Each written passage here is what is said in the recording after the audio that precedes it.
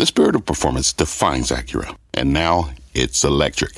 Introducing the all-electric ZDX, Acura's most powerful SUV yet. While what powers their cars may change, the energy that makes Acura never will. Crafted using the same formula that brought them electrified supercars and multiple IMSA championships, the ZDX has track-tested performance that packs an energy all its own. With a premium Bang & Olufsen sound system and up to 313-mile range on a single charge, and a Type S variant with an estimated 500 horsepower, the ZDX is everything they said electric could never be.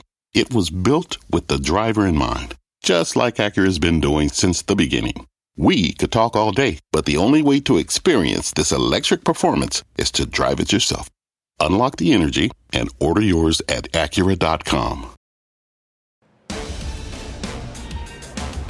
Right now on Fast Markets, finishing August on a 4-day losing streak. The S&P down over 8% from August highs. The Dow down around 7.5%. The Nasdaq nearly 10%. Do investors need to get ready for a long September? Plus, I can't believe I'm going to say this. I'm going to say it anyway. Thanks for the memories.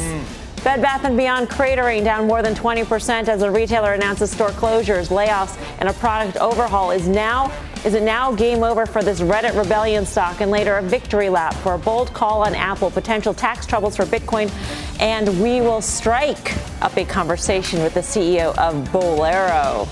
I'm Melissa Lee, and this is Fast Money live from the NASDAQ market site. On the desk tonight, Steve Grasso, Guy Adami, Tim Seymour, and Jeff Mills. And we start off with another rough month for markets. The S&P closing out August with its fourth straight day of losses. It ended the month down more than 4%. The Dow and Nasdaq also negative for the month. Only 4 Dow stocks managed to eke out gains in August. And take a look at this. The yield in the 2-year Treasury briefly rose over 3.5% for the first time since November 2007, nearly 15 years ago. It was only a year ago that the rate was, get this, 0.13. That's a move of over 330 basis points in just 12 months. Meantime, the 10-year yield has climbed from about 1.2% to 3.198% now. So what are these bond moves telling us about what to expect from the broader markets this fall? Guy, what do you say? Hi, Melms. Boy, I tell you what, if you had pronounced that intro incorrectly, it would be like a Benny Hill skit. I know Tim knows what I'm talking about. I'll let you alone on that one. But what do they say? It says inflation is a problem, and the market's finally figuring that out. And quickly, I know we mentioned Robert Frost last week while you were absent, but I'll mention Maya Angelou today. When a person tells you who they are or shows you who they are, believe them the first time. And that's the Fed. They've been trying to tell us for months now they're going to remain hawkish. Inflation's a problem. Equities are probably going to go lower. Collateral damage. Until recently, the market didn't believe them. The market is beginning to believe them now. I don't want to be cavalier about this, but I think everyone on this desk probably felt that the rally was overextended. Probably that we should back up a little bit in the overall markets. Maybe we get a little reprieve out of CPI. If we get the reprieve out of CPI, then maybe you can rally. But the problem is everyone now is at the other side of the boat. So I think we're going to have a weak September, a weak October, and then rally from November after the election into year end. Markets love gridlock. Now, if there's a regime change in Congress, you have the ability to have the market rally. If there's not, then I think we continue the slide into year end. Obviously, September is a big month, Tim. We have not only the Fed, but we also have the ECB, which is another interesting dynamic. European recession fears potentially, importing some of that slower growth here to the United States. So, where do you stand on what these bond moves are telling us? Well, I think European bond yields, if you look at the bond yields, they've actually more than doubled in the last month. In August alone, you've gone from 70 bips or so on the 10-year bond to close to 160. They had inflation numbers out today. Their CPI has now moved ahead of the U.S. I don't know if that ignominious title is something anybody wants, but the view is that the European inflation continues to hold here. And like us, if you look at their core ex-food and energy, it was up to 4.3% and shows the same labor dynamic. So back to the stock market and really what we should be doing with higher rates is we should be marking down at least what multiple we should be paying for stocks. That remember when Tina was out there and there was no alternative, and this is why you own stocks. The Fed was intentionally pushing investors out the risk curve. And now they're obviously doing exactly the opposite of that. But just back to, an Apple trading about 10 turns, maybe 8 turns, 8 to 10 turns past its 10-year forward PE multiple of about 16 at around 25, 26, 24, wherever you are here on Apple. Microsoft, probably 5 turns. So it comes down to valuations, I think. And it comes back to a case where I think the Fed rhetoric tells you, yes, I think you're going to have to evaluate stocks in an environment where rates are higher for longer. Meanwhile, we haven't even heard from the demand side of a lot of the companies coming out of second quarter earnings. Remember, second quarter companies beat about 80% of the time on top line and about 65% on bottom line. And that was a pretty good quarter. Yeah, and we're already getting some cracks, so to speak. I mean, we heard from Hewlett-Packard last night, and we heard from Seagate this morning. And granted, this is sort of the hardware part, but they talked about enterprise spending and their business customers being cautious. And the fact that Seagate took down its guidance for this current quarter about 40 days after they reported earnings and gave guidance suggests, Jeff, that things are still rapidly changing. And then you layer on top what Cleveland Fed President Loretta Mester said, that the probability of recession is higher now in the next year, 2 years or so. I don't know. What do you make of all this? Because that seems to be what the 10-year yield is telegraphing to us right now. Yeah, I think that's right, Mel. And we've been talking about this transition in the market from fears of inflation and higher interest rates to ultimately sort of a proper bear market, right? That's ultimately EPS driven. And I think, some of those reports that you're mentioning are forecasting that potential deceleration in earnings growth, which I think is a problem. And it's particularly a problem because of this interest rate discussion that we're having, right? I think if you believe the Fed, and we've certainly had a parade of Fed officials come out and really pound the table on what's going to happen, PEs are not going to expand, to Tim's point. So you have leading economic indicators, which are highly correlated with earnings revisions, all pointing lower. Everything that we look at says leading economic indicators are going to continue lower. So therefore, so are earnings. And I think we have this chart ready. But look at the correlation between the 2-year Treasury, which you mentioned, and PE ratios. Now, in the chart, the 2-year is inverted, so that move lower means rates have gone higher. And like you said, it's at the highest point since 2007. So Guy said, the market hasn't really believed the Fed.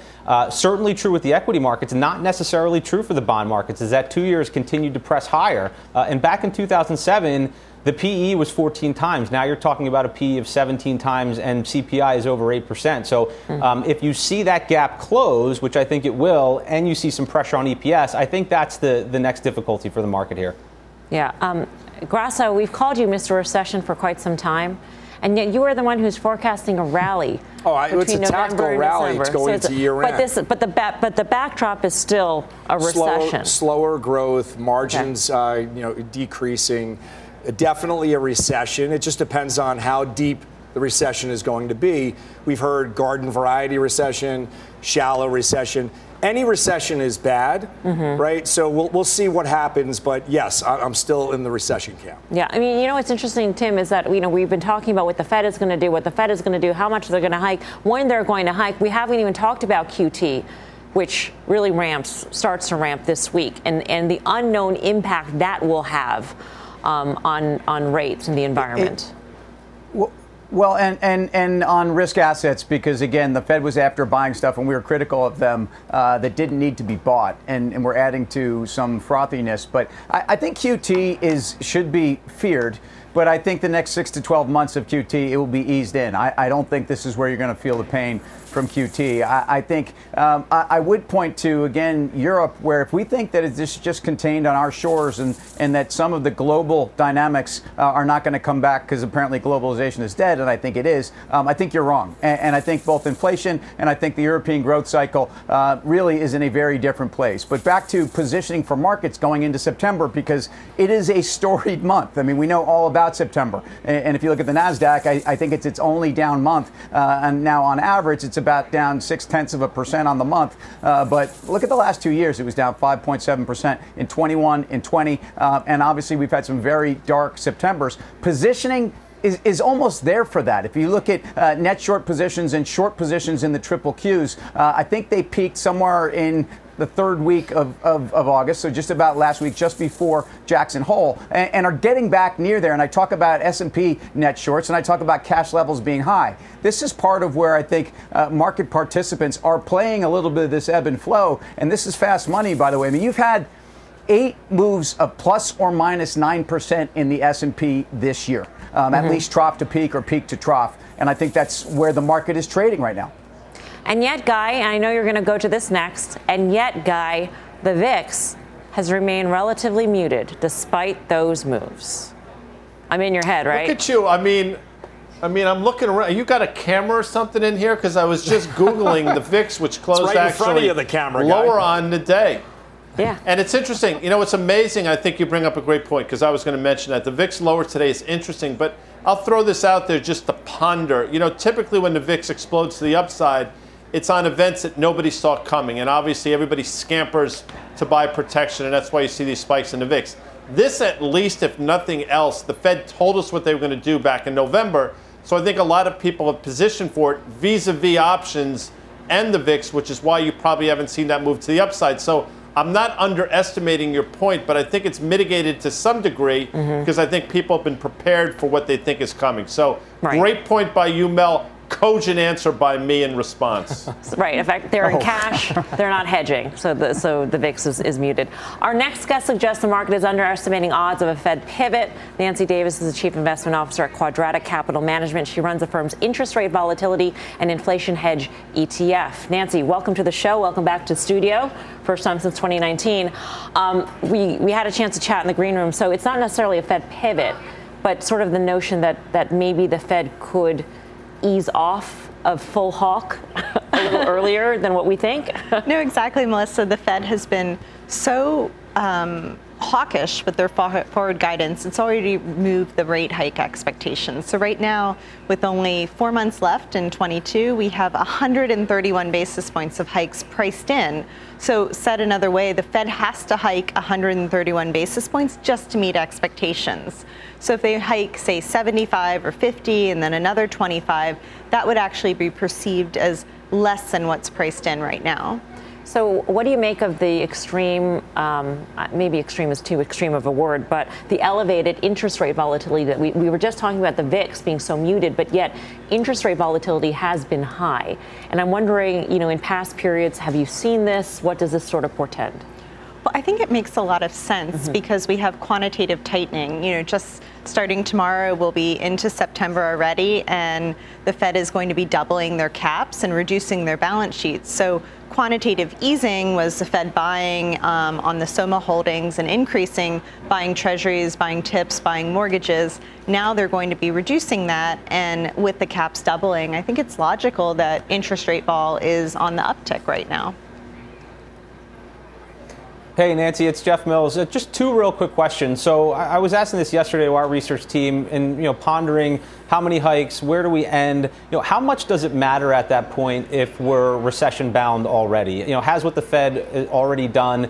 Is the writing on the wall? Are earnings already going to come down? And does that then seal the market's fate here? And then, in the same breath, where do you want to go in the market in that environment? Well, the rates market is definitely pricing in this recession, slow growth. You can see that with the massively inverted yield curve. The level of 5-year break-evens is just barely above the 2% target. So even though the Fed might have retired that dirty word transitory, the rates market has not. So the rates market is definitely pricing in a disinflationary, slowing inflation growth. Actually, low growth, maybe even recession is priced in. But the equity markets and credit markets are still, even though we've had a little bit of a pullback right now, they're still doing pretty well. So I think the question is, which market is going to be right? Because we really have 2 different stories going on, whether you're looking at corporate America versus the government bond markets. Nancy, I saw you in the halftime report in the middle of June when everybody was overwhelmingly bearish. I think the S&P was 3650 or so. You actually thought you could see a move to 4,200. That happened a lot quicker probably than people realize. What do you? I'm not looking to play stock market, but what do equities look like for you right now with this rate environment? I think the Fed has done a lot of forward guidance, and I think if they don't say they hike 50 in September, I think that it will be risk on, because the market is really priced for that 131 basis points through the end of the year. So there is a lot of room to not meet those expectations. So we'll see. But I'm with you, Guy. I think people are very bearish in the middle of June, and there could be a lot of room. I think so much of the consensus is for a recession, and positioning is that way. Right. Nancy, great to see you. Thank you so much for coming by. Thanks for having me. Nancy Davis of Quadratic. It is amazing to think that we have become inured to massive rate hikes, and that 50 basis points would actually be bullish for the market, Steve, because it's not 75. I know, and the problem is, you brought it up to Nancy, that if we're looking at quantitative tightening, that's the equivalent of 25 basis points right there. So even if you get 50, you get 75. You get 75, you get 100. So quick math there. So if you see that, if you see the tightening, we have no idea what the effect is going to be. So at this point, it's a wait and see approach. You have to be data dependent, and we'll see where the markets fall at the end of the year. Tim? Well, the bond market may be more overpriced than the equity market. That's the problem right now for a lot of people, again, at least in terms of real rates. And this is what we talk about all the time. I do think that the Fed is going to have to hold course. And I think the labor market, we've got a payroll number on Friday. And if the equities want a chance to rally a little bit, if we actually see some job deterioration, which, the ADP numbers out today, and we've pointed, we all know that ADP and the government's numbers are not necessarily in sync. ADP's changing actually some of their calculation methods. But the bottom line is that the job market is where the Fed needs to be focused. And if this is a very strong number, it's going to push rates up even higher. I do think rates have to stay higher. I do think bond prices probably need to come down. All of this leads to credit issues that we even haven't to start to talk about. But again, I think we have ranges to trade in, and I think positioning is well prepared for a long December. Yeah. Coming up, several stocks seeing even bigger losses in the broad market in recent weeks. But could any of these beaten down names be worth a buy? An end of summer traded or faded is just minutes away. But first, shares of Bed Bath cratering after announcing a major restructuring plan. Why the market isn't buying what they're selling, literally, when Fast Money returns. Hello, I'm Laura Castleton, U.S. Head of Portfolio Construction and Strategy at Janus Henderson Investors. Is a brighter future possible? At Janus Henderson, we think it is. For 90 years, we've worked to help clients achieve superior financial outcomes and fulfill our purpose of investing in a brighter future together. We know that this means our thinking and our investments are helping to shape millions of brighter futures for the next 90 years and beyond. To learn more, go to janushenderson.com. Wouldn't it be great to have all your investment and retirement accounts in one place? Yahoo Finance, our sponsor today, makes it easy. I use it to put my investment account and 401k accounts into one hub and get expert tips that help me confidently manage my money. For more than 25 years, Yahoo Finance has been the brand behind every great investor. Whether you're a seasoned investor or are looking for that extra guidance, Yahoo Finance gives you all the tools and data you need in one place. They're the #1 finance destination, producing a holistic look at the financial news cycle, including breaking news, original editorial perspectives, analyst ratings, independent research, customizable charts, and so much more. Securely link your brokerage accounts for a unified view of your wealth, including 401k and other investments. A comprehensive perspective is what sets apart great investors, and it's how Yahoo Finance ensures you have the insight to look at your wealth in its entirety. For comprehensive financial news and analysis, visit the brand behind every great investor, yahoofinance.com, the #1 financial destination, yahoofinance.com. That's yahoofinance.com. Welcome back to Fast Money. Shares of Bed Bath & Beyond taking a bath today, finishing down over 21%. Basically, every headline for them today seemed to be bad, from a filing with the SEC to sell 12 million more shares to the restructuring plan that called for 150 stores to close, cutting 20% of corporate supply chain staff and getting $500 million in additional financing at very, very high prices. Is this the beginning of the end for this meme stock? And I guess I'll spin it this way, Tim. Maybe it wasn't bad enough. Maybe what they offered in restructuring wasn't deep enough and wasn't game-changing enough for people to take this seriously in terms of a turnaround. I don't think so. And again, look, for a company that probably sells a lot of stuff nobody needs, sorry, Guy, But I think you got a case here where some of the slash of jobs and stores equals about 250 million in the current fiscal quarter. They just burned through 325 million in the last quarter. They raised equity at a absurdly cheap valuation, or expensive, depending how you put it, as a shareholder. And if you look back on the chart of the stock, it was at these levels 3 years ago on this day, before we even knew about COVID. And so this was a distressed story back then. And so to me, there's no silver bullets. There's no way they're going to get to free cash flow anytime soon. And I think it's great that they're actually going down this road. I think the price for equity shareholders could be even greater than it is today. Yeah. Guy, I know you buy your fair share of potpourri, scented candles, and down duvets at Bed Bath & Beyond. Still not enough. They are switching back. Under former CEO Mark Tritton, they tried to make a switch to private label. He came from Target, where that was tremendously successful. But now they're going to go back to these national, favorite brands. That's not an easy thing to do, to decide we're going to do that and get that back on the shelf in the midst of when there are supply chain issues out there still. Yeah, there's only so much as seen on TV stuff you can sell in the aisles. Now, and listen, last night you had Coco Beware on, and he talked about it, and then he came to me and said, "What do you think?" I said, "It's going lower, Bob." And here we are at $10. And listen, last I looked, there are 50 states in the country, I think, and I think they're closing 150 stores, which suggests 3 stores or states are going. There are 3 stores too many in each state. I mean, they got a lot of work to do. So this was, and we've talked about it, it was a failing company before anybody ever came up with the term meme stock, and it's a failing company now, and I think the stock continues to go lower from here. All right. We've got a market flash on NVIDIA. Shares are sharply lower after hours. Let's get to Steve Kovac with the details on what is causing this move. Steve. Yeah, Mel, so NVIDIA shares are falling about 3% right now. This is following a SEC filing from the company. It's dated the 26th, which is 2 days after they reported earnings, basically revising their guidance again lower by $400 million after what they're saying is a new licensing requirement by the United States that's going to prevent them from selling some products to China. So a $400 million lowering of their guidance for the quarter, and that's sending shares down, Mel. Steve, is this new requirement, is this something that they have to work through, or does this permanently prevent them from selling these specific products to China? It's the specific products, but the filing does not answer that question, so we're still digging through that to find out. But right now, it's the bottom line. What we do need to know is this $400 million lowering of the guidance, Mel. Okay. Thanks for that, Steve. We'll continue to dig through this. Down 4.7% right now. Steve Grasso, what do you make of this? So this one, you know how I felt on the semiconductors. I've been negative on the semiconductors. This seems like there's one bad headline after another bad headline. I go back to February 2020. NVIDIA was trading at $75.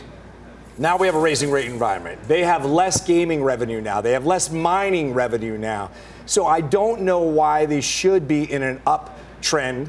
I would still say sell the name. I used to love it, but right now the environment's not right for it. Yeah, down almost 5% right now. Just scanning the semiconductors, Jeff, it's not clear how this will impact the others. We do see move lower in shares of AMD, down 2.3%. There's a lot we don't know about the details of this, but still, what do you make of the news? Yeah, I mean, you'll get a knee-jerk reaction, but, look at the move in AMD. It's probably about half of what you're seeing in NVIDIA, and I think a lot of that just has to do with the premium valuation you're seeing in NVIDIA right now. I think NVIDIA is probably 15, maybe 18 PE turns higher than AMD right now, and projected EPS growth is obviously different, but it's not different enough to justify that sort of premium in my mind. So that's why I think you're seeing the move. You were about to break through year-to-date lows anyway, still in a clear downtrend. So I'd be watching that 150-ish level. It was resistance, then support. So I'd be concerned that it breaks through that level and then you see more downside. All right. There's a lot more to come on Fast Money. Here's what's coming up next. The dog days of summer are almost over, but some names are still feeling the heat. So which beaten down stocks are due for a turnaround? Traded or Faded is up next. Plus, if you don't stretch, you might pull something. And options traders are betting on just that for Lululemon. How they're playing the name and hoping to find Nirvana. You're watching Fast Money, live from the NASDAQ market site in Times Square. We're back right after this.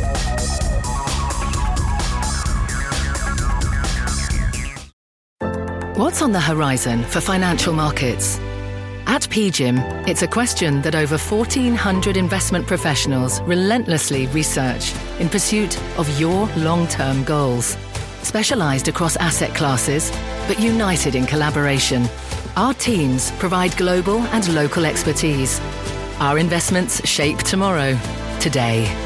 Pursue your tomorrow with PGIM, a leading global asset manager.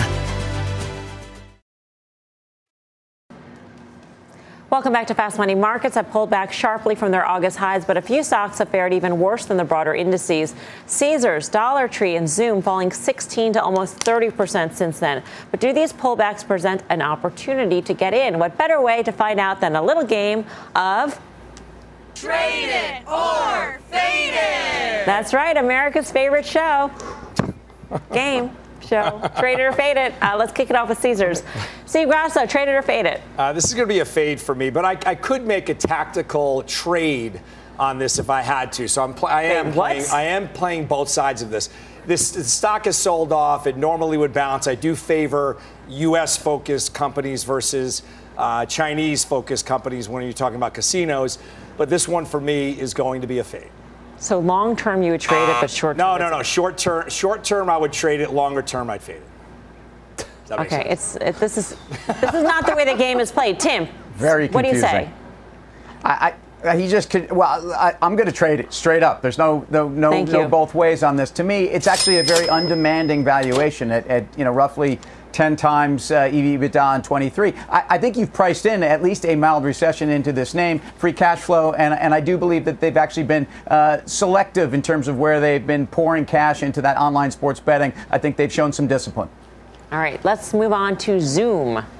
Tim, trade it or fade it? I'm going to trade this one, too. And this is a little scary to be out there on this one. I realize it sits right in the middle of the high-tech multiple stock, but they actually make money. And at 25 times next year, we just got numbers. There wasn't a lot of growth there, but there is free cash flow. I do think this is a business that continues. And I think the valuation at this point with free cash flow is something you can own. Guy? Fade that sucker, Mel. I'll play this game right because it is my favorite game show, as you know. And Tim is right. Listen, you can make a compelling case for valuation. The problem is, I think, in this environment, valuations are going to continue to ratchet lower. The stock is within a whisper of a 52-week low, and I think it trades down to that pre-COVID level of about $70 or thereabout. All right, and let's get to Dollar Tree. Jeff, trade it or fade it? I'm glad to see Grasso breaking the rules. I feel like I usually get in trouble for that. So I'm just going to simply trade this one. I think the move lower is actually an opportunity. And you're seeing this trend, right, in higher income consumers turning to dollar stores. Typically the demo is less than $40,000 a year in income. Right now you're seeing more in that $75,000 to $100 in income. Also, it's a younger demo. So I'm wondering if they're actually creating customers for the long term. And I also wonder whether you'll start to see even higher income demographics start to turn to dollar stores. We all know the credit card debt story, biggest year-over-year increase in 20 years. You might say, well, inflation's coming down, so maybe you'll get a reprieve. But I think that's all at the expense of growth and eventually the labor market. And these are businesses that typically fare better in economic slowdowns. I don't think it's different this time, so trade it. Steve, I'll give you a second chance. Trade it or fade it? I feel terrible to do this to you. It's going to be a fade for me. Inflationary pressures, and there's not a lot of room to play in a stock that's named Dollar Tree. You feel it coming? Yes, but you feel it coming. But where it's at in the charts right now, it could be a quick little pop, but ultimately it's a fade for me. Steve is officially banned from the next round of Trade It or Fade It. He will sit out the next time we play this game. I officially benched Steve Grasso. We've got one more name here, though, with a little twist. Apple. Now, remember, 2 weeks ago, the chartmaster Carter Worth laid out a big fade on the stock.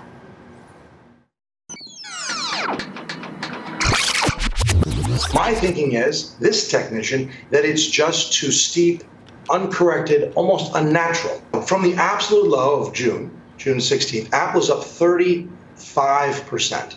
And the angle of the line is becoming increasingly unnatural.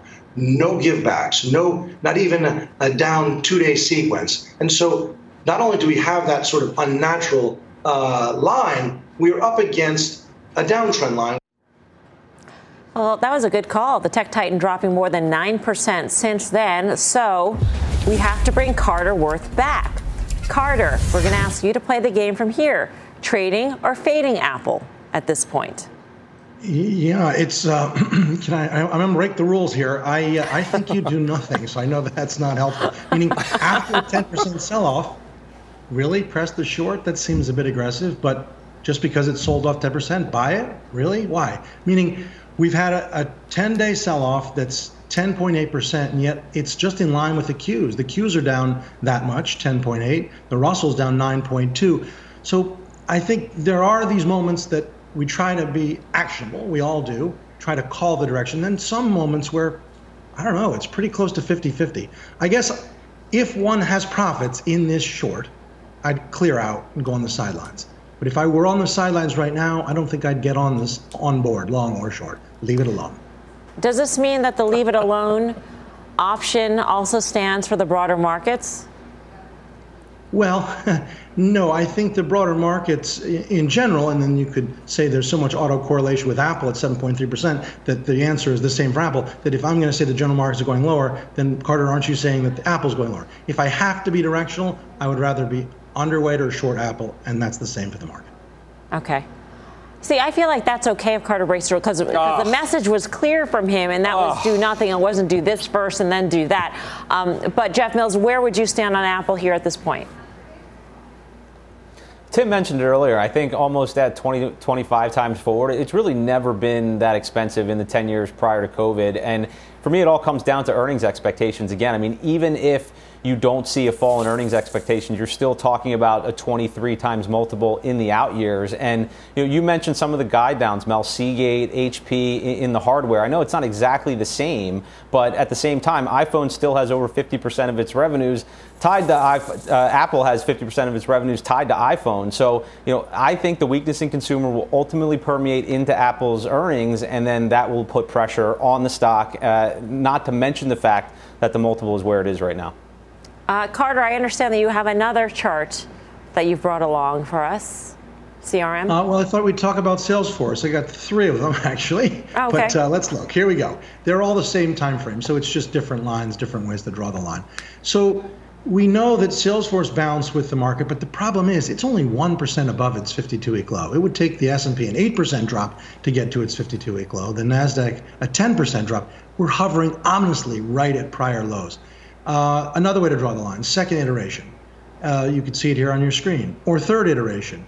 It's all the same chart, but we are breaking, we're hovering ominously. So relative strength is poor, price volume is bearish, correlation, and I think you're going to take out the lows. NVIDIA's in the same boat, Adobe, and that's kind of the problem with the market, because the big names in tech, among other things, are not acting well.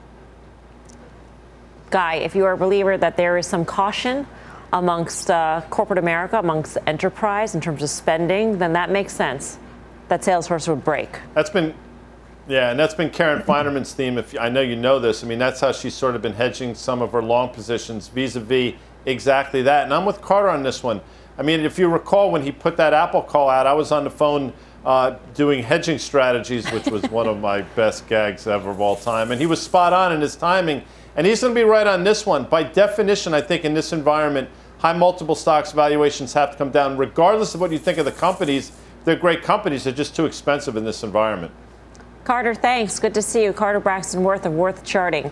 Coming up, options traders giving Lulu a try on ahead of earnings tomorrow, but could shares need a warm up before heading higher? How markets are playing this name next. Plus, shares of MicroStrategy pulling back late in today's session after accusations of tax fraud against its founder, one of the early poster children of the crypto world. The details when Fast Money returns.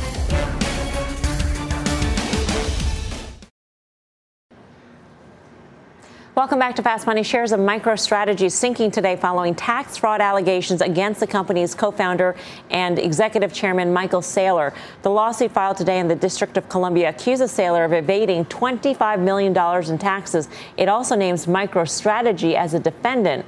CNBC's Eamon Javers has been following this one today. Eamon, what's the latest?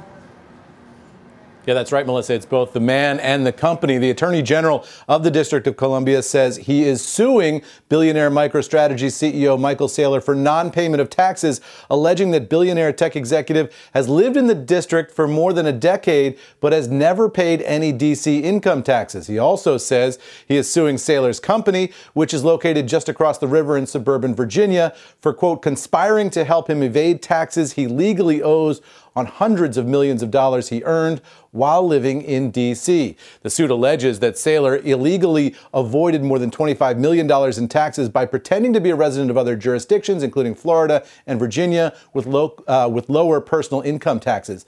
Now, the filing states cites these Saylor social media posts showing his waterfront building and his yacht on the Potomac as evidence that he actually lives in D.C. These from 2012, as you see on the screen there.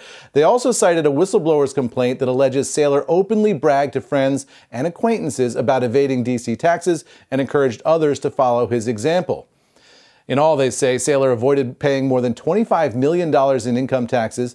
We've reached out to MicroStrategy for its comments on this allegation. No response from them yet. No response from Saylor yet. Back over to you, Melissa. Eamon, would you know if he is found guilty of tax evasion, if that would disqualify him from being an officer at a public company? That's a really interesting legal question. I don't know off the top of my head. Now, remember, they moved him out of the CEO role, right? So he has a different role at the company. I don't know if that would play into it, but I'd need to check the law books before I answered that question definitively, Melissa. Okay, Eamon, thanks. Eamon Javers for the latest on that. That was definitely a stab in the dark, so I apologize to Eamon for that. But I think that would be a concern potentially for investors, since he has been sort of the evangelist of the Bitcoin strategy, which really has been a huge part of the MicroStrategy valuation for so long, Tim. Without question, and out there, and not only unabashed about it, but really aggressive in it, and so certainly a second quarter markdown. I think of $920 million or so on a Bitcoin position. That obviously we know what's happened to the price of Bitcoin. I think most people that are playing in the crypto space, but specifically around Bitcoin, feel pretty comfortable with some of the volatility in the space, and I think that's very clear what I think MicroStrategy feels. And in terms of the executive change that went on, I think this was something that I think he moved from the CEO seat to the executive chair seat about a month ago, and market largely expected that, and so look, this is news that I think obviously shareholders are listening to, but right now I think the issues with the stock are more around just balance sheet and how much leverage to Bitcoin. Yeah, Guy? Well, I mean, I can speak intelligently about a lot of things. Michael Saylor's situation with Washington, D.C. and the IRS is not one of them. But I will say, I didn't realize having a boat in a river then meant you had to pay taxes. I mean, if that's true, George Washington would have a problem, being that he crossed. But I'll say this, really when it comes down to MicroStrategies, if you think Bitcoin is bottoming here, this stock is worth a play on the long side. If you think the Fed is going to remain hawkish and Bitcoin goes lower, you have to go elsewhere, I think, Melms. All right, coming up. The return to work may also mean the return to after-work get-togethers, and one bowling company could be a big beneficiary from that. So is it time to roll this name into your portfolio? We will be joined by Bowlero's Kingpin next. More Fast Money in 2.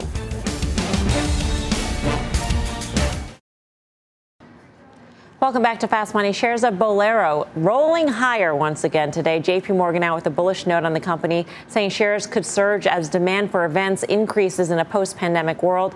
Let's bring in Tim Shannon, the founder, chairman, and CEO of Bowlero. Great to have you with us, Tom. Hey, great to be here. Thank you.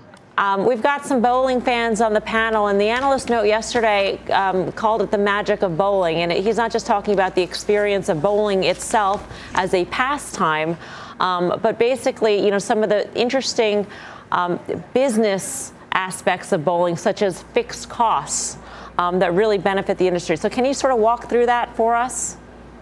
Sure. So the beauty of our business model is that about 2/3 of our revenue, which is bowling, right, the activity of bowling, shoe rental, and arcade, has little to no variable cost. So correspondingly, we have really high margins. Our center level EBITDA margin, our profit margin before rent, is about 50%. The industry average is 20%. So we're able to get from 20 to 40% just from a better operating model. We're very data driven. We have a tremendous amount of data that we share across and optimize the business based on. So, you have a very high margin business that results in very high returns on investment. We've deployed hundreds of millions of dollars in capital since we acquired AMF back in 2013 at about an average 40% return on investment for new builds and center conversions. And it's also a not very labor dependent model. It's pretty self-serve. So when you come to go bowling, we turn on a lane, we give you shoes, and you go and bowl for an hour or 2 hours. And you don't really need much labor to make it work, and if we have a server that comes to the lanes, that's great. If not, you can go to the bar. The service expectations in a bowling alley are relatively modest. So we're able to charge a good price for what we do with a very low cost structure.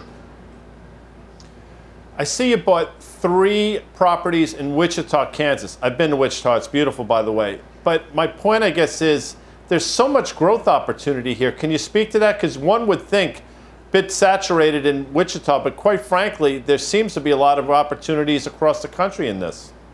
Absolutely right. So there are about 4,000 bowling centers in the U.S. We're the biggest bowling player in the world by about 8x number 2, but we only have about 8% market share. So 310, 320 locations. We're acquiring all across the country. We're building in many markets. We built a number of centers recently, 2 in Northern Virginia, 1 in Tyson's Corner, over in Crystal City, in Florida. We're building a number of new centers in California. So we have 4 vectors of growth. We acquire, we build new, we renovate existing centers that we own in our portfolio that haven't been renovated yet, and then we have organic growth. So in the 4 years leading up to COVID, our same-store sales growth was almost 5%, which was dramatically better than any of other location-based entertainment competitors. Tom, we've got so many more questions, including ones about gutter guards, the rise of gutter guards. But we'll have to save it for another time. It's been really great speaking with you. Hey, great to see you, too. Thank you. Tom Shannon. By the way, full disclosure, we've had a Fast Money holiday party at a bowling alley. It was tremendous fun, Tim. And I understand you just partook in bowling recently, the other day.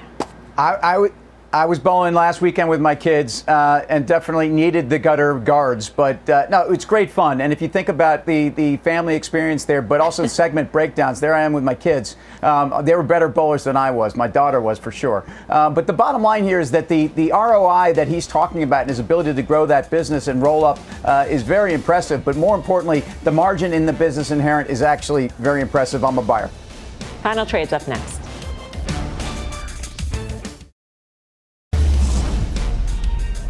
Final Trade, Guy. Kroger, sister. Tim. By the way, I didn't wear the bowling shoes the other night. Constellation Brands. Rebel. Jeff. Dollar Tree, take advantage of this recent drop. Steve Grasso. Alibaba. I'm looking for a 10 to 20% upside here. I think it's ripe for a bounce. All right. Thank you so much for watching Fast Money. We'll see you back here tomorrow at 5 for more Fast. I'll see you tomorrow morning at 6 a.m. for Squawk Box. Don't go anywhere. Mad Money with Jim Cramer starts right now.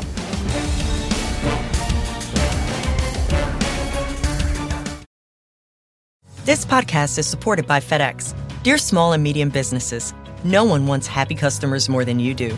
That's why FedEx offers you picture proof of delivery, packageless and paperless returns, as well as weekend home delivery to 98% of the U.S. on Saturday and 50% on Sunday. See the FedEx service guide for delivery information. FedEx Ground service is also faster to more locations than UPS Ground. See what FedEx can do for your business. Absolutely, positively FedEx.